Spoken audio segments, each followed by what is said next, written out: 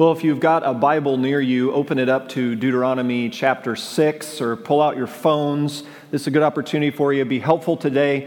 Even if you're not a regular, pull up the note sheet. This would be a good day to have the note sheet pulled up for the stuff we're going to be plowing through. So you go to eaglechurch.com/Sunday and you'll see, eaglechurch.com/Sunday, and you'll see, you can pull it up on your phones there. You'll scroll down and you can see the note sheet there. You can follow along that way. Welcome to everyone here in the room. Welcome to all those joining us online as well. Didn't Coach Reich do a great job last Sunday with his word to us?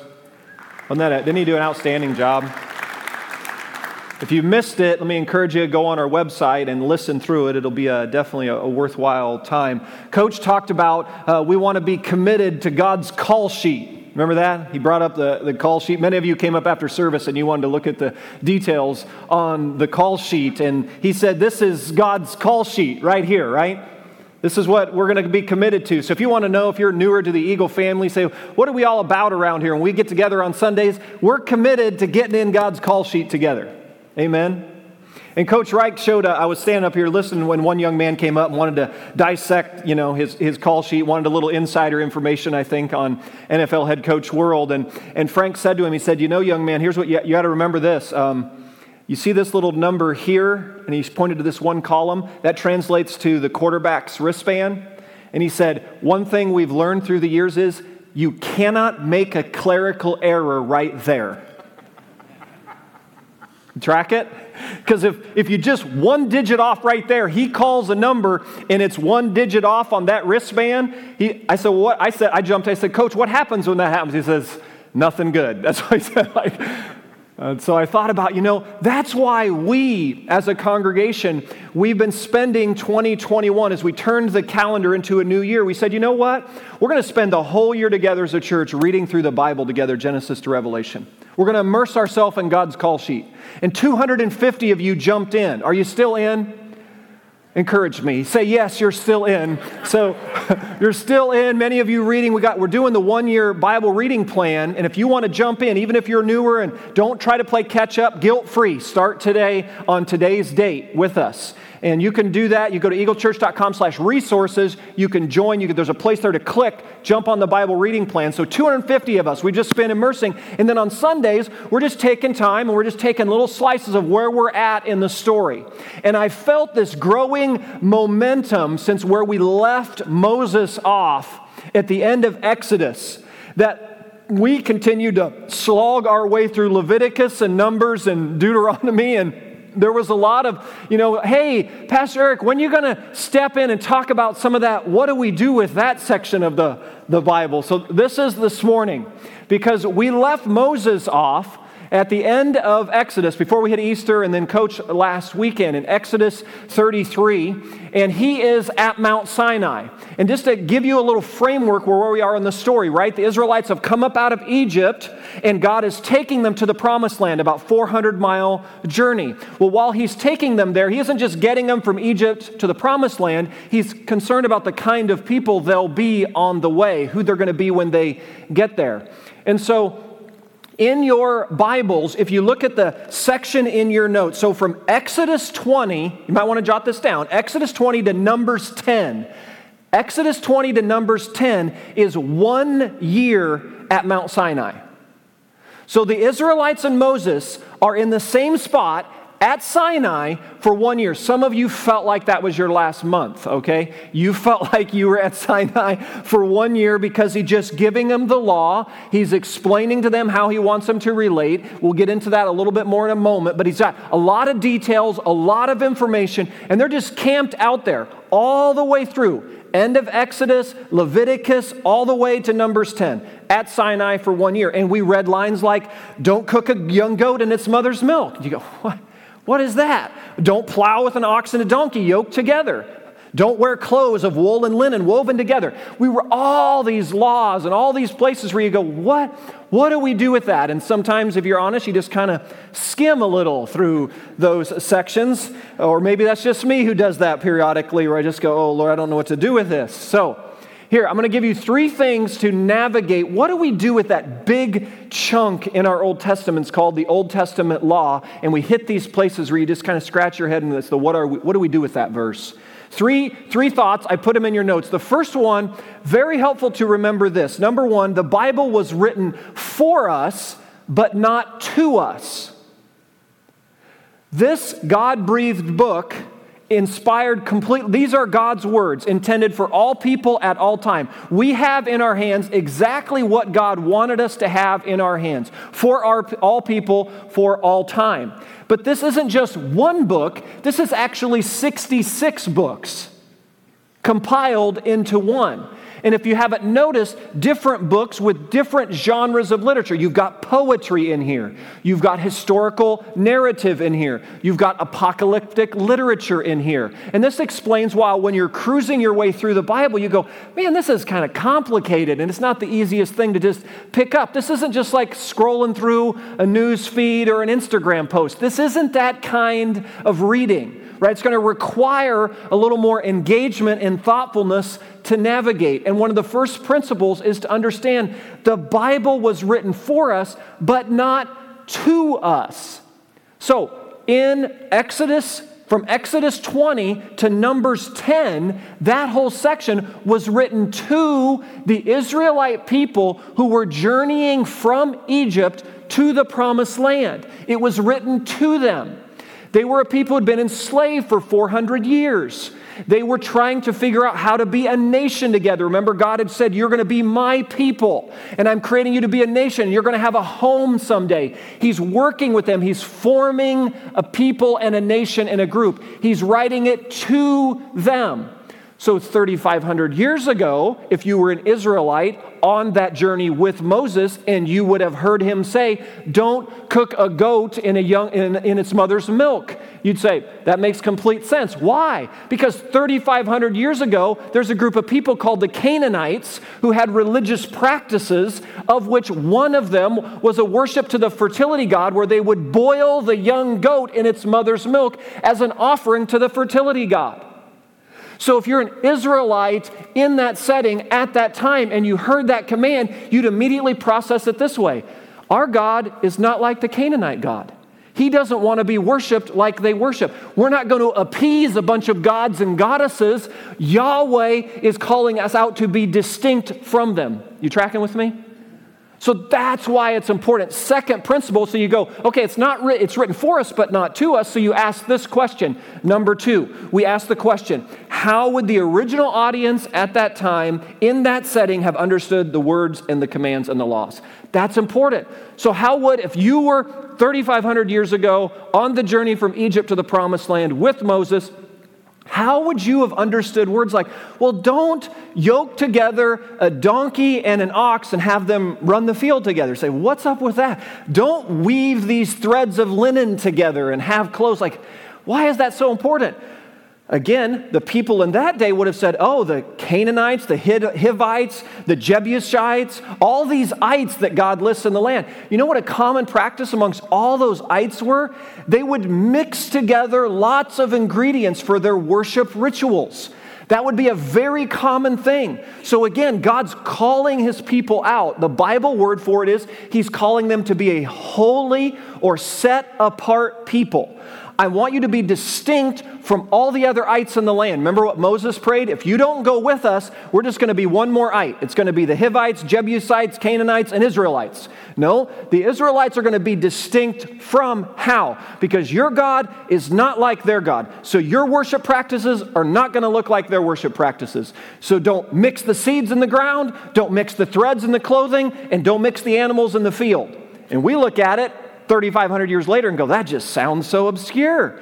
But if you were in their shoes, in that setting, at that time, in your mind, you would be like, this is God bringing a distinction, a declaration of holiness, of set apartness. Are you tracking with me? Am I losing anybody yet? Stay with me here. I'm gonna let you come up for air in just a minute here, okay? So, 3 categories, I put in your notes, important, 3 categories of laws that they were working through. So Moses is imparting not just the 10 commandments, the moral law, he's giving them ceremonial law, religious festivals and feasts, civil law, because they're creating a nation. He's saying, well, when you guys are in conflict with each other and somebody steals something or somebody murders someone, like he's giving them civil law, like how they're to have penalties and deal with when they hurt each other. And then there's moral law, which is the Ten Commandments.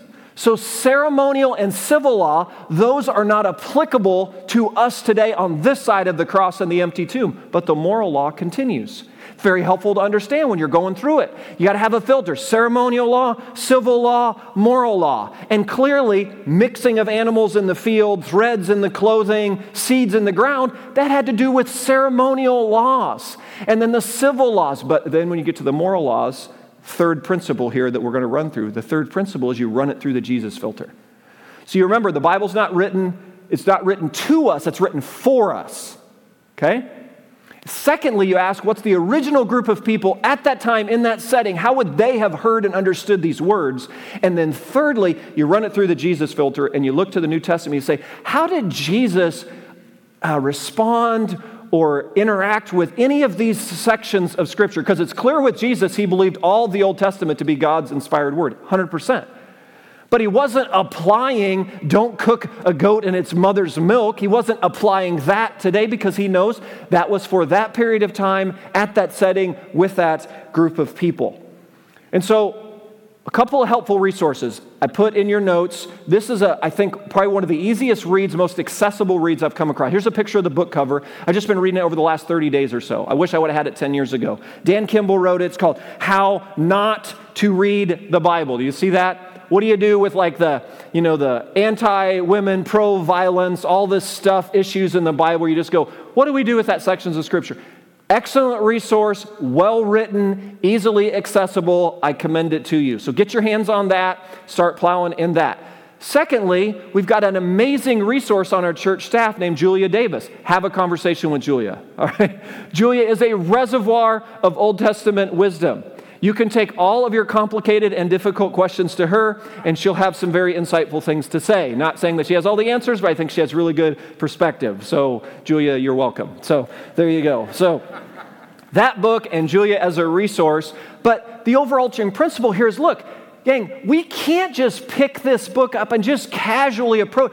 It's going to require a level of cerebral engagement to think about what we're reading. And I would say it's worth it because this is God's revelation. If the God who made this world and everything in it says, I'm going to reveal to you who I am and how you live this life with me, I would say that's worth time and attention. And so that's why, as a church, that's why we're working in this space. That's why we're taking deeper dives on Sunday morning. That's why we're encouraging you to take some time during the week. And even when you hit those sections where you're not sure what's going on, you keep immersing yourself. Genesis to Revelation, it's God's call sheet. It's important enough. We can't get the wristband numbers a clerical error. It's too important. Are you with me?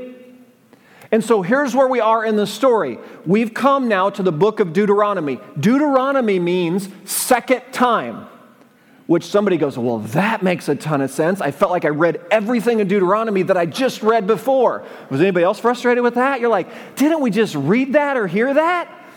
Deuteronomy, second time or second law. And so Moses now is 120 years old in the book of Deuteronomy. So you've got Numbers or Exodus 20 through Numbers 10. They're 1 year at Mount Sinai. From Numbers 10 through or Numbers 11 through Deuteronomy 1 covers 40 years in the desert. Numbers 11 to Deuteronomy chapter 1, 40 years. Desert wanderings. You say, well, why are they wandering around the desert for 40 years? You read through it. Because when Moses sent the spies to go check out the land to get a report of how to go in, what did the people say? We don't want to go. Caleb and Joshua said, go. God's with us. We can go. They were intimidated by all the ites. Remember the Anakites? They were like huge, thick pieces of humanity. And they're like, those guys are just going to wipe us out. We're not going. We're scared. God was upset. So God said, okay, here's what you guys want to stay. We're going to stay in the desert 40 years. That's the lifespan. Around 40 years a generation is going to die. You're going to be out here 40 years. Let all that generation die. And then Moses, you're going to hand the baton to Joshua and Caleb, and they're going to go into the promised land. That's Numbers 11 through Deuteronomy 1. That's the 40 years. Very helpful to understand when you hit that section. And so in Deuteronomy, Moses is now 120. Remember, he's 80 at the burning bush. So God calls him at 80, and he spends the good chunk of his life wandering in the burning sand, lest you want to sign up for spiritual leadership any day. So there you go. How about that? There's your assignment. From 80 to 120, you're basically going to handle him in the burning sand and dealing with all that brought. And now he's coming to the end of his life. He's 120. He knows he's about to take his last breath, and so he gets the people together. Most of the generation has died, just Caleb and Joshua remain, and he gets this new generation together, and he's going to give his final words, the book of Deuteronomy. 3 big sermons in the book. It's his parting words to the new generation to don't repeat the errors of the previous generation. So he keeps kind of beating on certain themes. So Deuteronomy 1 to 4, he says, historical recap. So he says, how did we get here? Which is important, right? Because we tend to edit history. We tend to be selective in our recall, which isn't a pretty important commentary for us as a nation right now is, I think really good leadership would be, hey, we ought to pause and step back and say, how did we get here? We ought to think back, we ought to have someone to just say, how did we get to where we are, and what did we learn from how did we get to where we are, and could that inform perhaps how we go forward? That's what Moses is trying to do. How did we get here? And then Deuteronomy chapter 5, he gives the 10 Commandments all over again. You're like, didn't we just read those? Remember, Deuteronomy, second law. And then Deuteronomy 6, which is where we'll anchor for the remaining part of our time today. Deuteronomy 6, verse 1. He says this, these are the commands, decrees, and laws the Lord your God directed me to teach you to observe in the land that you are crossing the Jordan to possess. To which all the young people at that time probably went, oh my gosh, he's going to go through all those commands and laws again because they were probably pretty young when they were going through it the first time. And now we're going through it again because we tend to edit history, we tend to forget, we tend to be, in our human condition, we need to be reminded frequently. All these things. And then he comes to verse 4, some of the most quoted words in the Old Testament. Hear, O Israel, the Lord our God, the Lord is one. Love the Lord your God with all your heart, with all your soul, and with all your strength. In your Bibles, write this phrase by that section, the Shema, S-H-E-M-A, the Shema. Say Shema. The Shema, it means in Hebrew, the first word of verse 4, it means hear. It means listen. It's the Hebrew word for listen. Hey, wake up, tune in. Hear, O Israel.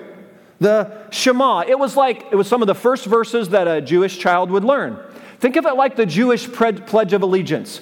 Much like Christians today treat the Lord's Prayer in some faith traditions, where you just kind of frequently repeat the Lord's Prayer in different settings. For a Jewish child growing up, it would be the Shema, which helps you understand, fast forward to New Testament, when Jesus was confronted, some guy rolling up to him say, hey, I want you to net down all the big, thick parts of the Old Testament. Boil it down for me. Remember that? I want the Cliff Notes. What did Jesus respond with? The Shema. And he added, love your neighbor as yourself. He said, love the Lord your God with all your heart, mind, soul, and strength, and love your neighbor as yourself. The Shema plus flowing it out to your neighbor. So Jesus, because Jesus, most mornings and most evenings would have repeated the Shema. And so there are 2 aspects of it here that I want you to see. We're going to spend some time on. Notice the first part of the Shema reveals the nature of God. The Lord is one. So why is that so important? Well, put yourself in the shoes of the Israelite people. Where have they come from? 400 years in Egypt. Where are they going? The land filled with the Canaanites. What's common with the Egyptians and the Canaanites is a polytheistic. They worshiped hundreds and hundreds of gods and goddesses.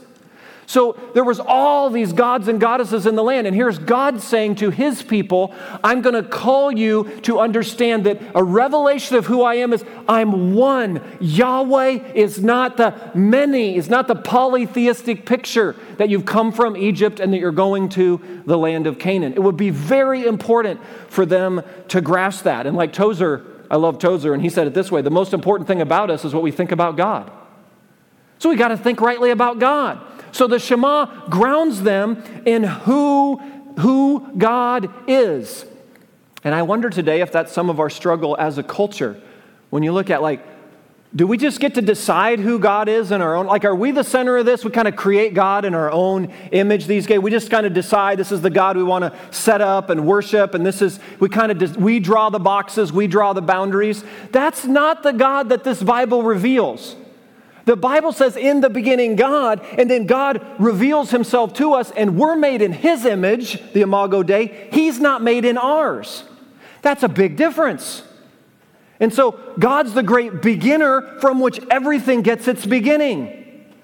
And that's a little different than your latest TikTok theologian or YouTube follower with millions of whatever, ranting on Instagram about what's dysfunctional about religion. There's plenty of things messed up about religion, 100%. But here's what we have to be careful of. We can't judge Yahweh based upon abuses done in his name. And that's what's going on today. I think half in America today, we're like, toss out Jesus because of all this abuse done in his name. How about let's get to know him for who he's revealed himself to be, and then you make your discernment and judgment.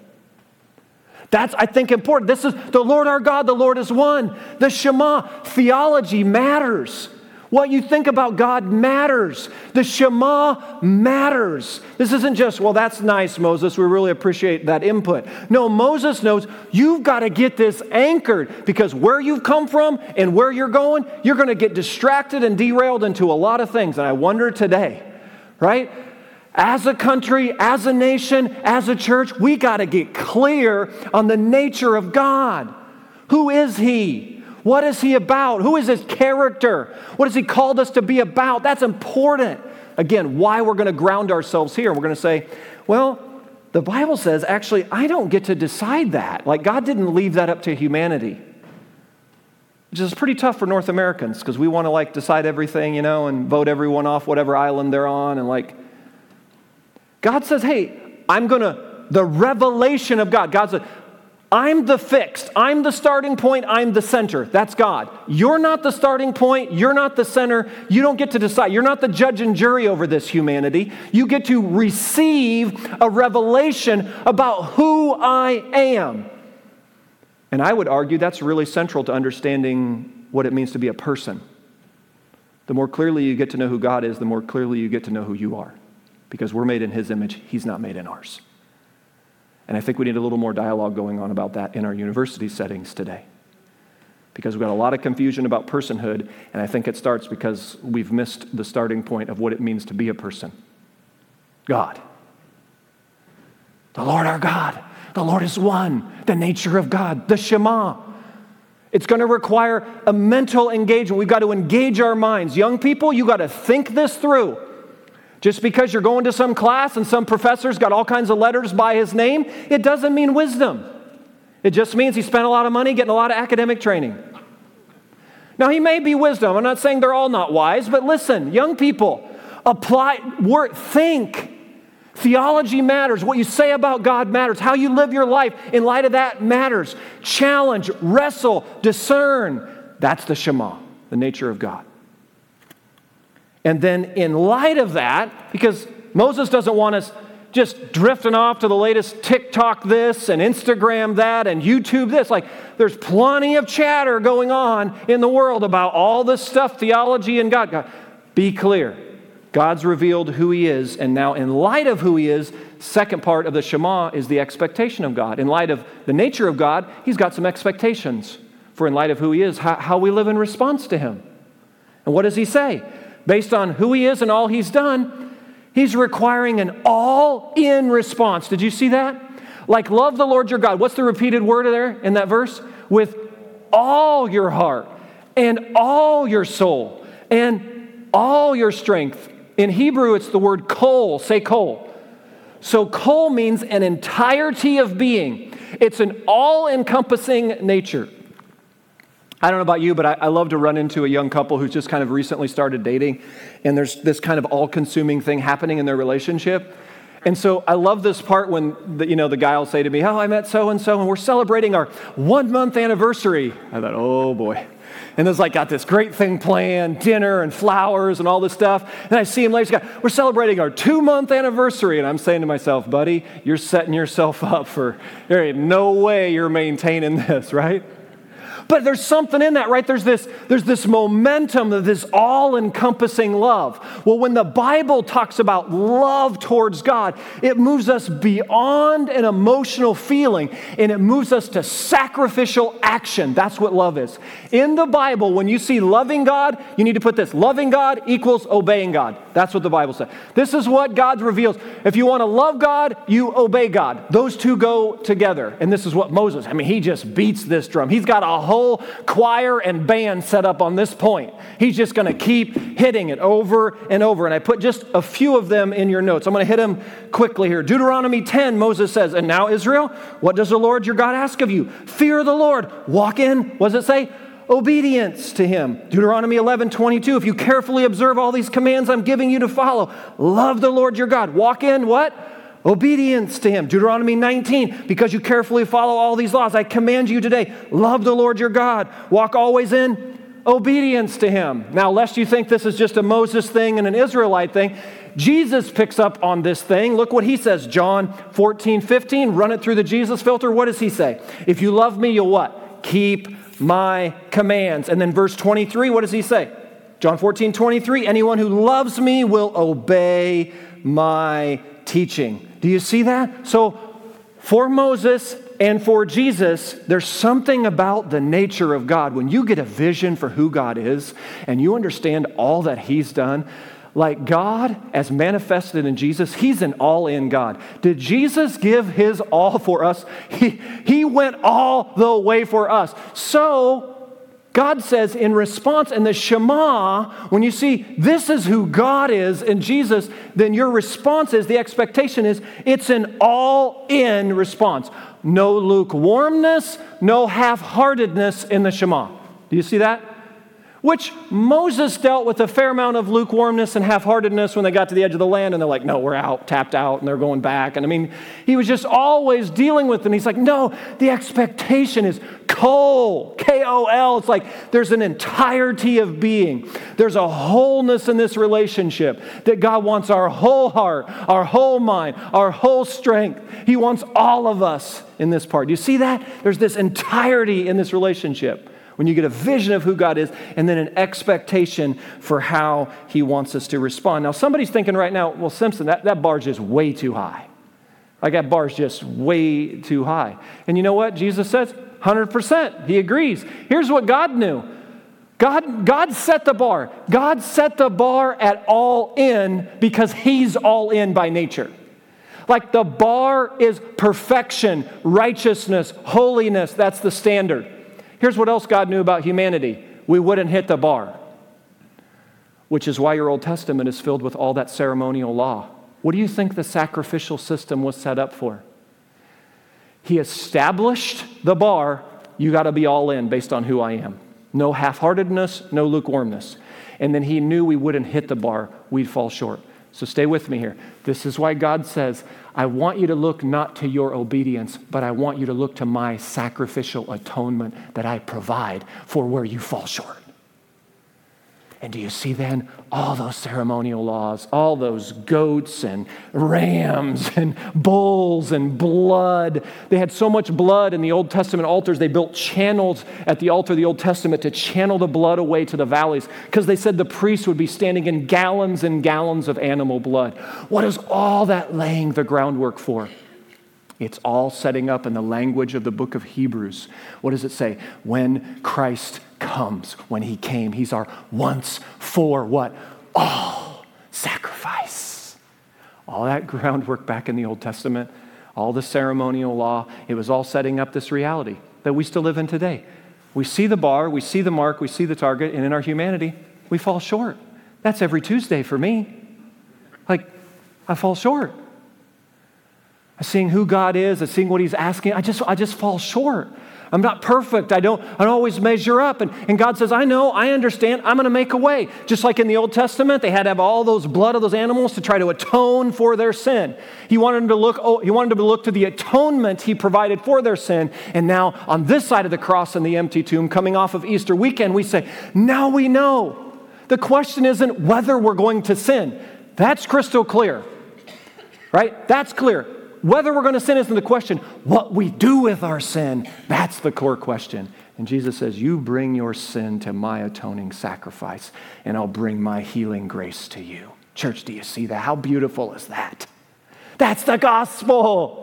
The Shema sets up the gospel. The Lord our God, the Lord is one. Who are you as revealed in Jesus? And you're to love me with all your heart, mind, soul, and strength. And Jesus grabs onto that thing. He says, what's the greatest commandment? That's it. Love God and love people and be all in with it. That's the bar. And you're going to fall short. And I go to the cross and I shed my blood and I rise from the dead. And now you don't look to your obedience that's fickle and goes like this through the wind and waves. You look to my atoning sacrifice. Jesus lived the Shema life perfectly and says, I'll apply that to you. That's the gospel, church. And how beautiful is that? I like what Augustine said. I put this quote in your notes too. God, command whatever you wish and provide for whatever you command. That's our God. Deuteronomy 6 is the command. It's the Shema. It's a call to all-in relationship. It's a call to abandon half-heartedness and lukewarmness. It's a call to look to Christ and His atoning sacrifice for all the ways we fall short. It's a call to see the revelation of who God is in Jesus and an expectation that we respond to Him in love that's beyond an emotional feeling that moves to sacrificial action. Worship team, why don't you come back up? I want to put a picture up here, kind of draw things to a close. This past week, we lost a member of our church family. Here's a picture of Mike and Sally Garrett. Garrett family is here today. Love you, Garrett family. They're here about 3/4 of the way back. And Mike and Sally were married for 57 years. Sally passed away a week ago Saturday in the late afternoon. And their kids, Mike Jr. and Peg and Lori and Matt and all the other ripple effect from Garrett's. I was asking Mike Jr., I said, how long have you been kind of connected to Eagle? He says 10 plus years. So many of you would have known, recognized. I know you only get to see the top third of faces these days, but you'll recognize the Garretts that way. And this past Thursday, we all got together, Simplicity Funeral Home, and Wednesday night, long line of people came to share stories, Sally and the impact that she had, the life that 57 years of marriage, 4 children, 14 grandchildren, 4 great-grandchildren, 2 here and 2 on the way. I mean, just an amazing life. And we had an amazing gathering on Thursday morning, and Matt did an outstanding job speaking on behalf of the kids, and then all those grandkids stood up there. And Mike, I don't think you're ever going to forget that image anytime soon, right, brother? Those 14 grandchildren just standing there in front of their grandmother's casket. And what did they talk about? They didn't talk about all the accomplishments, though she accomplished a lot of things. I said, I don't know when the woman slept. She served and helped so many people. They talked about the kind of person that she was. Talked about what she stood for and the way she cared and loved and sacrificed and gave. And we listened to songs, we read scripture. I shared a few words about what Jesus would want us to reflect on. But probably one of the things that stood out to me the most from the whole week, from sitting with them on Monday in their Mike and Sally's living room, when Matt was asked to summarize, one of the sons, when he was asked to summarize his mom, here's what he said, quote, "My mom has an endless capacity to love." Wow. Of course, the more you got to know Sally, if you spent any time with her, you'd recognize that her endless capacity to love flowed out of her deep and personal and intimate relationship with the God she knew so well, that came to her in Jesus and poured out His love into her heart. And her life became not like just a reservoir that stopped. It became a funnel that flowed through. God poured out His love in Christ in her, and she just poured it out to her family, to her friends, to the people in the community, to her neighbors. She just poured it out. And you know, Garrett family, I can't think of a more inspiring, meaningful legacy to leave than that bar. It's a Shema love that Sally Garrett left, a vision. What does it mean to live? Certainly not perfectly. Sally would be the first one to tell you, hey, there's a lot of places that she didn't hit the bar, but here's what she knew. She knew Christ, Jesus. She just clung to him. And I thought, you drive away from those settings and you hang out with a family like this and you reflect on moments like that. Church, every single one of us is going to get to the end of the run someday. There's going to be some gathering. And when the group gets together and they put together a memorial, what are they going to say? I think Deuteronomy 6 says it most succinctly.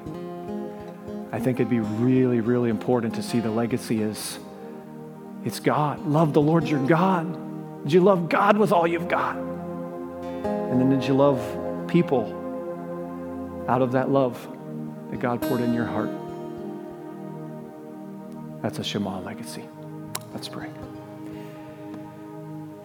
And so, Father, conscious this morning that as we think about all that you've done for us in Jesus, and we think about all the ways we fall short, maybe there's someone here who's yet to just say, you know what, I'm going to lay down my self-improvement plan, or I'm going to lay down trying to just white-knuckle it through this life, and I'm going to turn to Christ, and I need Jesus. You can just turn to him right now. You say, Jesus, save me. Forgive me. I know I fall short. I know I'm a mess. I need you. You are the great God. In the beginning, God, it all starts with you. It all ends with you. At the end of the day, that's the only thing that's going to matter. At the end of Sally Garrett's life, who was there? Jesus was there. When she drew her last breath, Jesus was there. Same can be said for you. You just got to say, Jesus, save me. Fill me with your Spirit. I confess my sin. I want to live for you. And then maybe there's some who you remember praying that prayer and you remember walking closely with the Lord in some other days of your life, but if you were on it, you just feel like you've drifted a long way, got distracted. Maybe the stuff of this past year plus has just weighed so heavy, you're just a long ways away from where you know the Lord wants you to be right now. Just come back. Just work the muscle of coming back and say, Jesus, I want to come back. Here I am. Take me, lead me, fill me. I want to live in that union with you, that everydayness with you. The Lord our God, the Lord is one. And you're worthy, Lord. All of our heart, soul, mind, and strength, we want to love you with all that we are. Pour it out into our hearts that we might turn around and pour it out into a world that's so broken and in need. We pray it in Jesus' name. Amen.